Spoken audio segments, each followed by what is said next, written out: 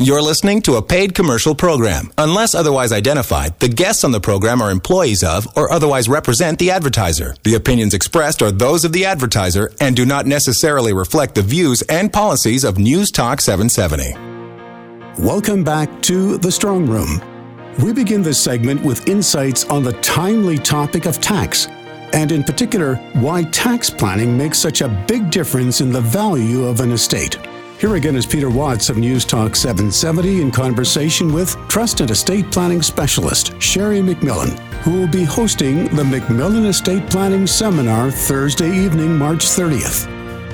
Anyone who is really interested in life planning and in some of the factors at work in life planning should think about attending this seminar. They usually last 60 to 90 minutes. It's a pretty good investment of your time, and it may pay a lifetime dividend. 403-266-6464, weekdays during business hours to pre-register, and they'd like you to do that, just so they know how many people to expect at the seminar. 403-266-6464,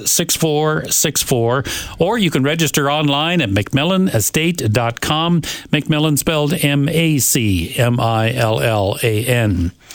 We've been talking about tax. There was so much talk about it in the fall because of the change in the tax tables effective the 1st of January. So it's too late to deal with taking advantage of getting in before the 1st of January, but it's never too late to start planning for next year and to start dealing with the reality of April 30th of this year. That's right, Peter. So for those families that were not able to complete their planning by December 31st of this year, it doesn't mean it's too late for them. It just means they're going to have one of the calendar years that they're going to pay additional tax.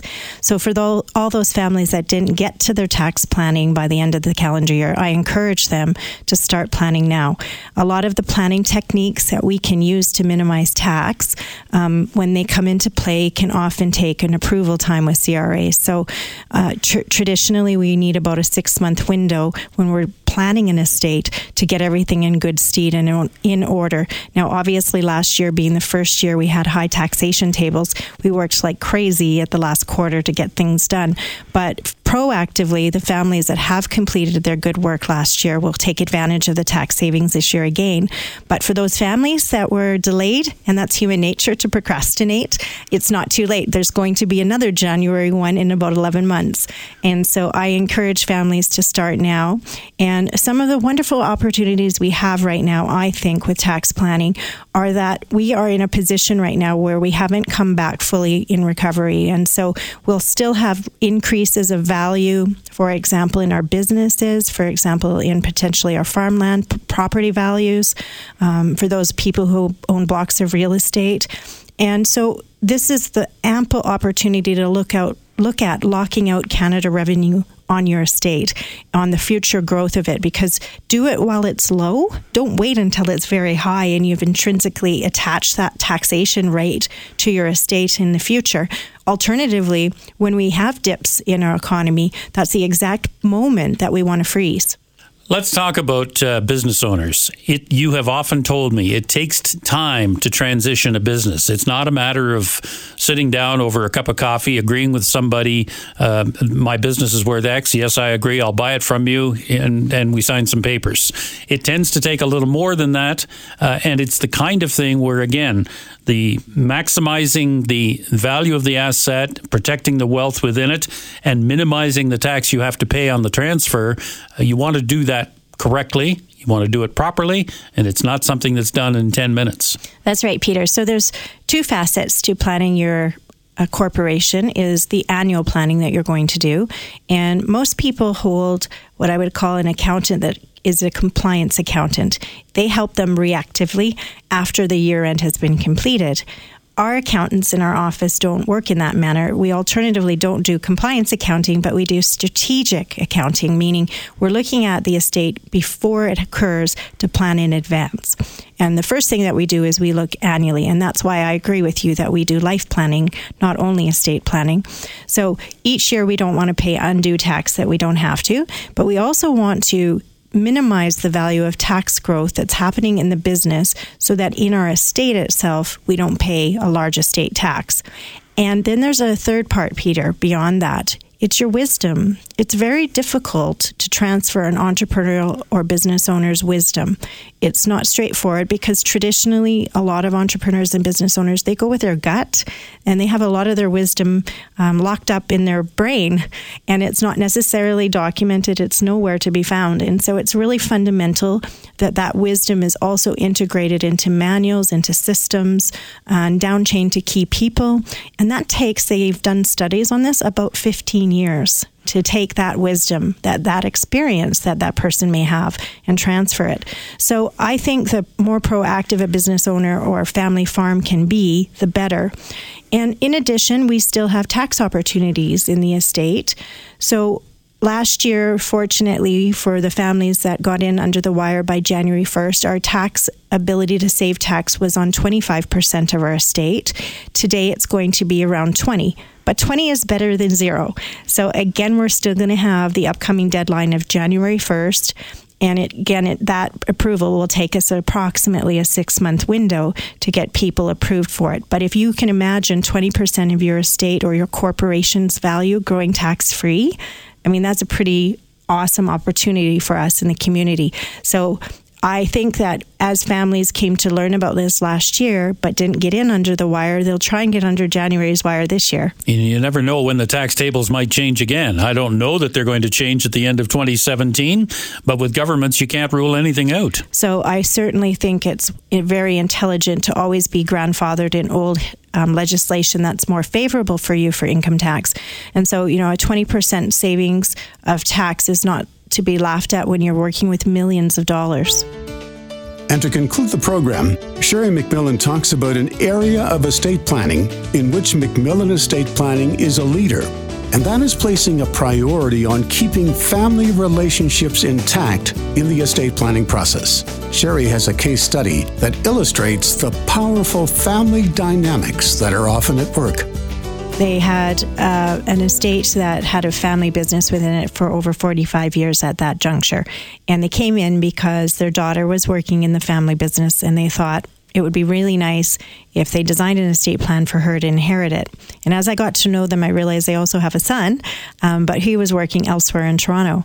And so when we started to work with the family, we always ask a specific question of the children. And one of the questions we asked of the adult children is, we're planning your parents' estate. Is there anything sentimental in your estate that you would care about coming to you from your family? And of course, children always give the pat answer that they don't care. But if you give them a little bit of time, they'll usually open up. And in this family, the daughter said that she wanted to inherit a family poem her mother had written at Christmas, and she was very attached to it. And when we pressed a little further about the business, she said she hated the business. She only went there as the secretary because she got to visit her father. So can you imagine transferring a business to a child that doesn't want it? More discussion needed to be made, obviously, on those soft issues. So thankfully, the son's response when he was asked the exact same question of what was sentimental to him, he said, the family business, it's our family name. So I can tell you, Peter, after about 5 years moving back here to Calgary, he's doubled the family business. And the funny part is his sister goes there now because she not only visits her dad, she visits her brother. So our estate plan ended up looking entirely different had we not had those kinds of conversations. So they're actually the driver of putting those good plans in place. Now, in our community today, the soft issues are fundamentally important because of divorce rates that we've talked about. So it's really normal that families want to transfer their estate to their children, but they don't want to transfer it to their children, and if their children experience a divorce, that it's halved and that they lose it out of the family. So what we do instead is we transfer it only to the children in the bloodline and only the grandchildren. And you cannot do that through a will. You have to do that through a trust. The other large issue that we are facing in the community, and it's been in the media a great deal in the last few years, is addiction. Addiction is, prevalent everywhere. I would suggest to you 25% of the population are impacted by it, and I would say every second or third family we work with has addiction within it. So it's a very tricky business because ultimately, if you give too much wealth with somebody in an active addiction, it can actually kill them. but yet you still want to take care of them and protect them. So we do lots of creative things like transfer the wealth to them through trust and guardianship, put in clauses like you can go to treatment, you can be dual diagnosed, and you have to be clean and sober for this number of years before you take control of your own proceeds. So there's a lot of safeguards that can be put in place when your children are facing these health issues. And it's especially important in modern society. So I think for many of us, we don't want to be shy about this, because if we don't talk about those soft issues in the estate plan, we have built the wrong plan. Preserving family harmony. It's a big deal. It's a big deal, particularly at crisis points, like when you lose a patriarch in the family or a senior member or any member of a family. But having that plan in place, having something that can be used as a guideline, makes it easier for everybody. I always say, in your estate, everyone has heard of a family that's fought over an estate. I mean, every single family has that history in some form or another. But what is an important driver, and I would say that about 90% of our families that come through our door are coming through our door to make sure that they do have a plan and preserve the harmony in their family. And 10% are actually only driven by tax. But most of us are both.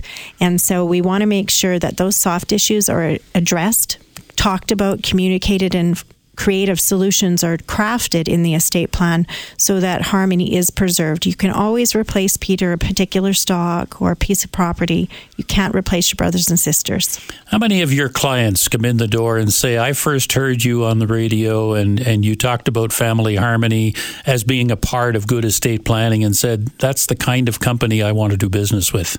I would suggest to you, as our business owners have become more and more pressed for time and successful, they really appreciate that we're holistic and that they won't have to go to multiple places to complete their estate plan. They don't have to go to a separate law firm, a separate accounting firm, back to their financial planners.